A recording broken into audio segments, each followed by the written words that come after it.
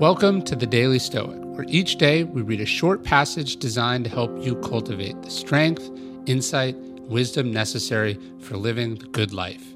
Each one of these passages is based on the 2,000-year-old philosophy that has guided some of history's greatest men and women. For more, you can visit us at dailystoic.com.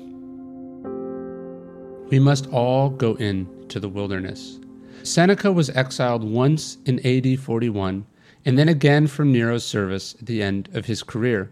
Epictetus was exiled to Greece by the Emperor Domitian. Publius Rutilius Rufus, the Roman tax official who was convicted on false charges, was exiled to Asia. Stoicism and exile seems to go hand in hand. Winston Churchill, who himself spent about 10 years in political exile after World War I, once wrote that every prophet has to come from civilization, but every prophet has to go into the wilderness. He must have made a strong impression of a complex society and all that it has to give, and then he must serve periods of isolation and meditation. This is the process by which psychic dynamite is made.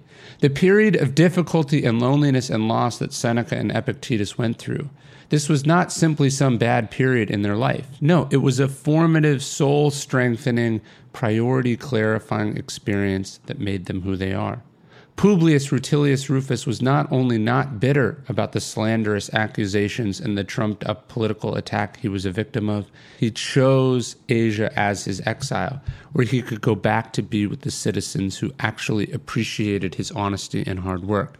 It was an awful experience, to be sure, but he accepted it with cheerful stoicism. Psychic dynamite is not just handed to us. We aren't born resilience or with confidence. We have to earn it.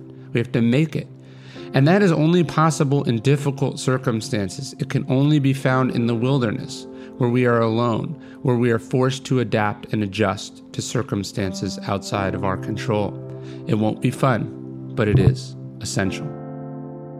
In exciting news, we now have an obstacle is the way pendant. If you want to carry this idea with you everywhere you go, it's a necklace you can wear. It says the obstacle is the way in the front. It has a mountain, a path carved through the steep mountain up to the top. And on the back, it has that quote from Marcus Aurelius, the impediment to action advances action. What stands in the way becomes the way. You can check it out at dailystoic.com/store.